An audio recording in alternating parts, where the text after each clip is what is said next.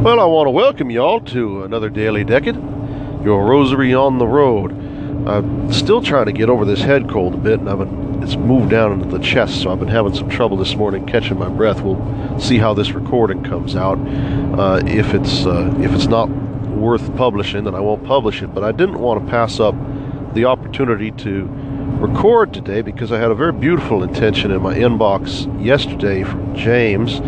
And I don't know that I can really do justice to the whole thing, except by reading the whole email, which I can't do because I'm in the car.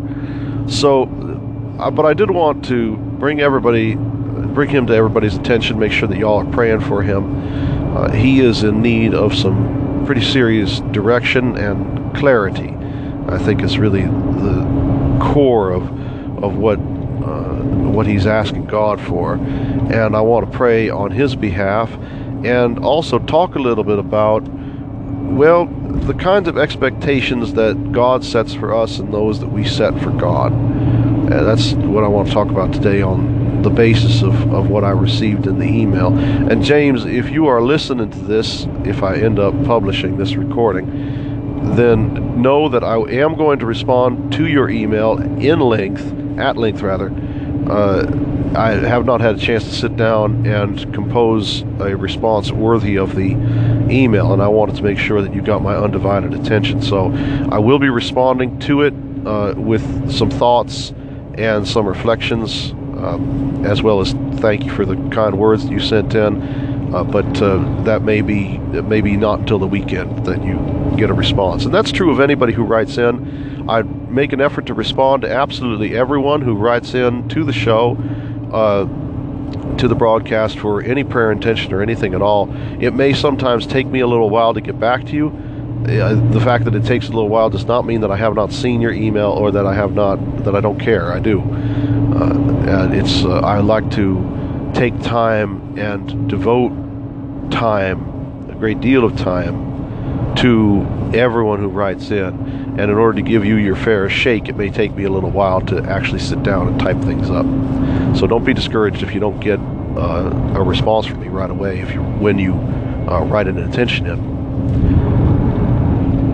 If you have an intention to write in, by the way, you can write those into Daily Decade Requests at protonmail.com. That's Decade, D-E-C-A-D-E, requests in the plural at protonmail.com. And I will be just delighted to read your intention, to respond to it, and to mention you on the show here. Today is Wednesday, so we'll be praying in Latin. I want to pray for James. I want to pray for clarity and for direction for him, and that God will show him clearly the path that it is his to tread. In nomine Patris et Filii et Spiritus Sancti. Amen. Pater noster, qui es in celis, sanctificetur nomen tuum. Adveniat regnum tuum. Fiat voluntas tua, sicut in cielo et in terra. Panem nostrum quotidianum da nobis hodie, et dimitti nobis debita nostra, sicut et nos dimittimus debitoribus nostris. Et ne nos inducas in tentationem, sed libera nos a malo. Amen. Ave Maria, gratia plena, Dominus tecum. Benedicta tu in mulieribus, et benedictus fructus ventris tui, Iesus. Sancta Maria, Mater Dei, ora pro nobis peccatoribus, nunc et in hora mortis nostrae. Amen. Ave Maria, gratia plena, Dominus tecum. Benedicta tu in mulieribus, et benedictus fructus ventris tui, Iesus.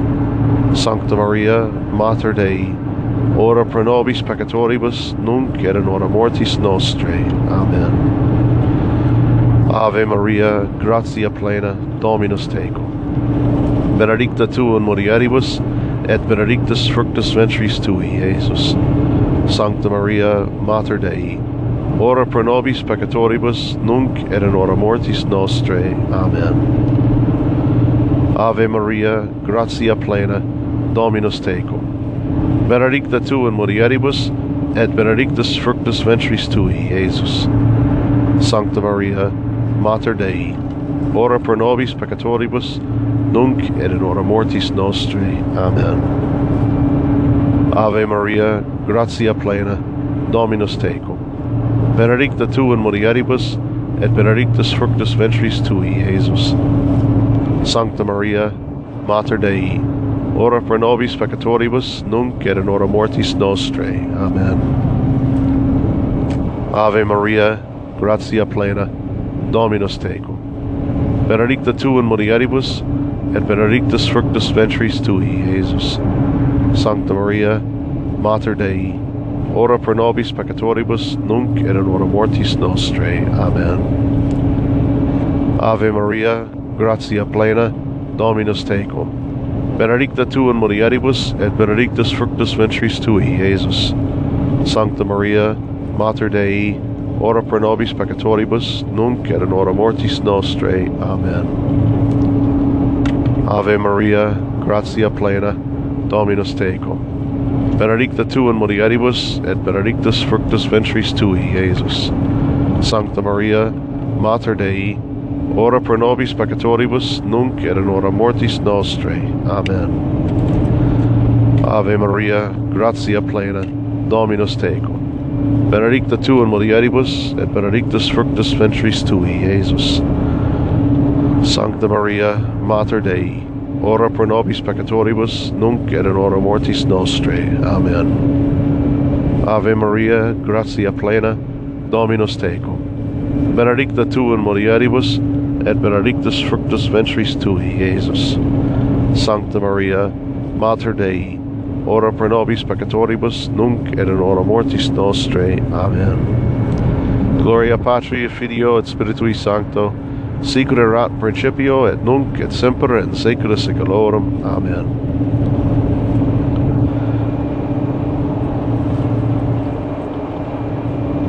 Salve Regina, Mater Misericordia, vita dulcedo et spes nostrae. Salve. A te clamamus exulis Filii Evi, a te suspiramus, diventes et flentes in hac lacrimarum vale. Ea ergo advocata nostra, illos tuas misericordias oculos ad nos converte. Et Iesum beatum fructum ventris tui, nobis post exilium ostende. O clemens, o pia, o dulci Virgo Maria. Ora pro nobis, Sancta Dei Genetrix, ut digni officiamur per missionibus Christi. Oremus. Pour forth, we beseech thee, O Lord, thy grace into our hearts, that we, to whom the incarnation of Christ, thy Son, was made known by the message of an angel, may by his passion and cross be brought to the glory of his resurrection, through the same Christ our Lord. Amen.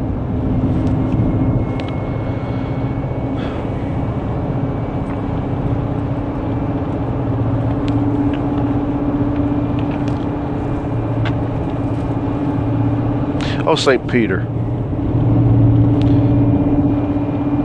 leader of the apostles,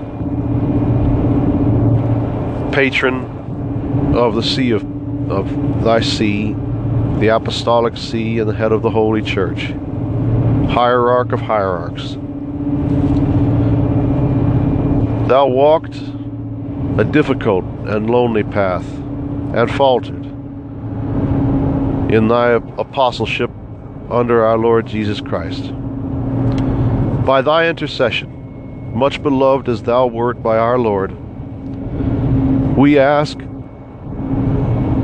that the Holy Ghost and Christ our Lord, God the Father, one God who knows all, sees all, is all, can do all, may grant clarity and direction to his servant James, who now is in so much need of that light which lighteneth all men that cometh into the world. St. Peter, Christ said unto thee, I have prayed for thee that thy faith faileth not.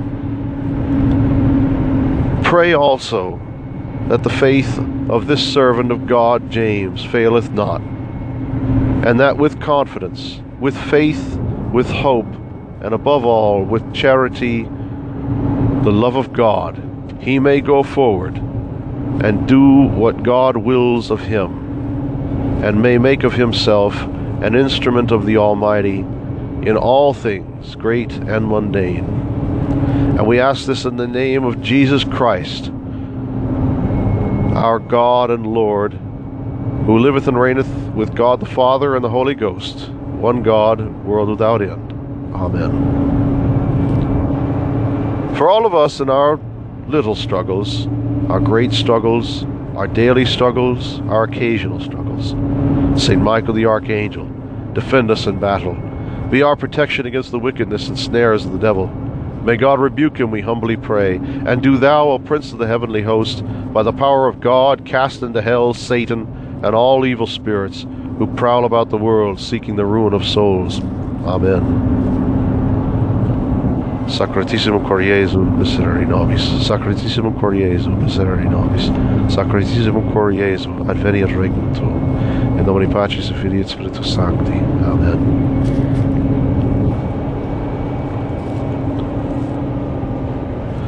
I hesitated a bit at invoking St. Peter because I was trying to choose the most appropriate saint for someone who needs help in discernment. And I can think of no one more appropriate at the end of the day than St. Peter. It also helps that today is also a feast day of a Pope's Day, St. Pius V, who, through tremendous faith in God and in the Holy Rosary, affected the defeat of the Turks at Lepanto through the use of the Holy Rosary. But I had thought about Pius V, but he doesn't seem like the appropriate person. He's too doubtless. He's too confident. His faith is too strong. Peter was chosen by Christ to lead his apostles because of his simplicity of faith and his willingness, once he was made to understand the nature of what Christ had come to do, his willingness to go and do whatever Christ wanted him to do. But Peter was not always at the place where he understood what was going on. And he, in fact, in several places, while Christ is still here on earth and performing his ministrations unto the world, Peter gets it wrong, very wrong, in fact. Peter is, now I'm not just talking about the denial of Christ at the Passion. Peter sets a good example in opposition to Judas there. Judas and Peter both betray Christ in a different way, but Peter recognizes his weakness and his infirmity and seeks the strength of God in his repentance. Judas does not. Judas feels guilt and shame, but he doesn't feel penitence. Peter feels penitence first. But that's not what I'm talking about. It is Peter who recognizes above all the other apostles who Christ is. And on two occasions he says something to this effect. For the first occasion he says that thou art Christ, the Son of the living God. And on the second occasion he says, if you were to leave us, where should we go? Thou hast the words of eternal life. And yet, when confronted with the crucifixion, Peter's reaction is revulsion. And he says that this should not be the case. And Christ, as everyone is well aware, turns to Peter and says, "Get behind me, Satan." And this has been a point of, it's a point of good reflection, because what Peter is rejecting is the crucifixion based on his human understanding of what Christ is and what Christ is supposed to be doing. He understands that Christ is the Christ. He understands he's the Messiah. He understands that he is the Son of God. He understands, to a greater degree than perhaps anyone else in the Gospels, aside from Christ himself, he understands that Christ is God. Peter understands all of these things, and he's given a more explicit understanding at Pentecost. Excuse me. He's given a more explicit understanding at Pentecost. But he has this understanding implicit already because of the simplicity of his faith. He is willing to do whatever is necessary. He doesn't hesitate a moment when Christ calls him. He goes. This is a man with a wife. This is a man with a family to take care of. And without a second thought, he leaves it all, everything, and follows Christ all around Judea, trusting that God will take care of everything as regards his family. And as we know, Peter does return home on occasion, because we know that he's in the house of his mother-in-law at one point, and Christ heals her so that she can get up and get food for them all. So Peter checks in on his family, but he leaves everything in the hands of God. His faith is, in that regard, is perfect, and it's simple. He has expectations of God, but he ultimately spends most of his life, most of his apostleship, I should say, solely concerned with what God expects of him. This is why he says, this is why he does not want Christ to wash his feet. It's why he says afterwards, not just my feet, but my body also. Whatever it is that brings him closer to Christ, that's what Peter wants. He just doesn't understand all the time what that actually is. And again, when Christ tells him how he's going to die, he says a time will come where they will lead you whither thou goest not. And prior to that, you go where you want to go. Peter is of his own authority. He has a sort of inherent, innate authority about him. All of us have this within us, to want to go where we want to go.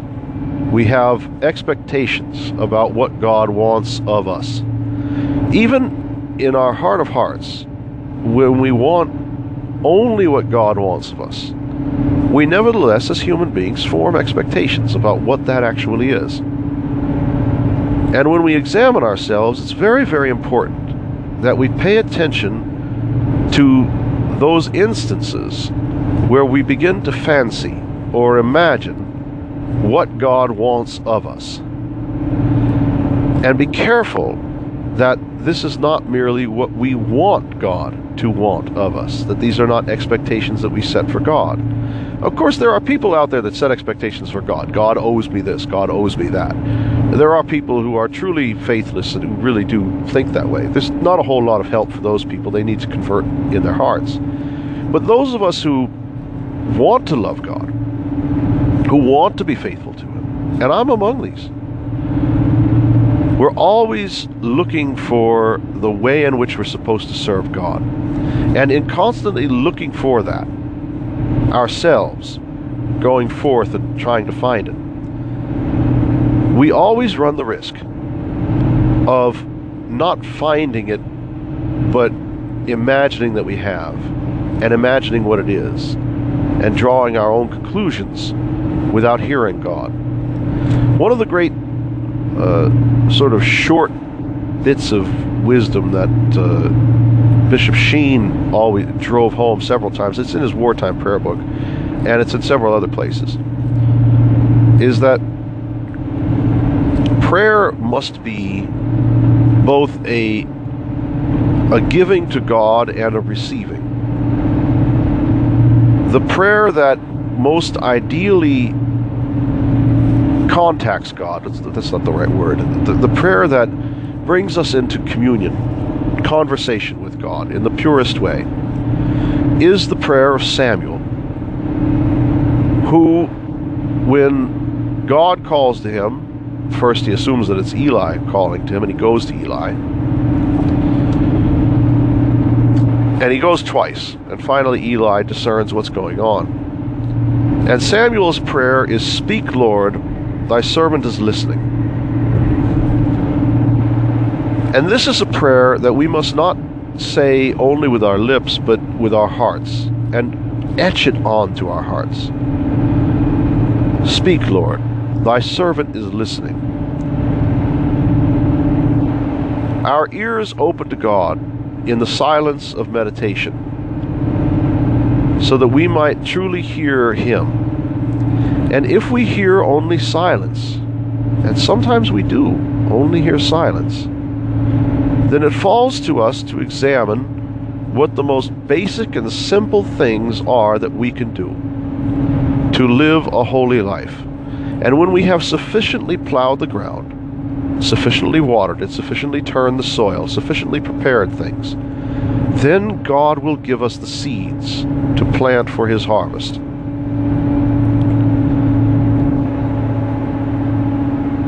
There's a passage in The Imitation of Christ that says something similar to this, where, of course, the point that's constantly driven home is we have not been promised tomorrow when we fall asleep at night, neither have we been promised the evening when we awake in the morning. And if we are given these things, then we must take them as God offering us further opportunity for repentance, a further possibility of preparation for what's coming. For all the silence that we receive in response to our questions that we ask of God, what do you want me to do? Speak, Lord, thy servant is listening. When God is silent, then what He is telling us is that there is time yet for us to prepare ourselves for what He will give us.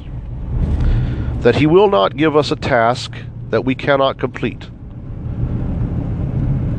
And so He will not give us the task that is intended for us until we are prepared to complete it. And that's a very difficult cross to bear. It's a very, very hard burden. Because we want something definitive. But the reason why we want something definitive is because we want understanding. It gives us a measure of control. We know what we have to do. We set ourselves to the task. We do it. This puts us in charge. And we like that. But God will not give unto us the authority to do a task in ourselves until He feels that we are prepared for that. Christ did not bestow the real care for the church upon Peter until after His resurrection. He tells Peter, in the future, I will build my church upon this rock. Just giving you a heads up. Be aware. Prepare yourself. Peter still falls asleep in the garden. He witnesses the transfiguration, and he still denies Christ. Peter wasn't ready yet. And Christ prepares him. After Christ has been placed in the tomb, and even after the resurrection, he's gone about. Christ is not among them. Peter says, I'm going fishing. He goes right back to what he knows, because he's willing to wait. And when he makes that decision, Christ appears. And it is then, at that point, that Christ says unto Peter, feed my sheep. It is at that point that Peter actually has the commission given to him, the special commission given to him, as the chief apostle and as the head of the church. Peter's role is hinted at prior to this. There's indications given of what's coming. But it is only at this point when Peter decides, all right, well, I'm willing to wait, and he goes back out to sea. It's at that point that Christ gives him his task. And so it falls to us to be patient with God, to set no expectations upon God, and to allow Him to set all the expectations. And it is my prayer that all of us will have the vision and the clarity and the faith to go fishing while we wait for Christ to appear on the shore and assign us that vocation which He has especially chosen for each and every one of us to fulfill the goal that He had in mind when He fashioned us and placed us upon this earth, that we might, with every subsequent breath, with everything that we think, with everything we say or do, glorify Him and serve His purpose. In the name of the Father, and of the Son, and of the Holy Ghost. Amen.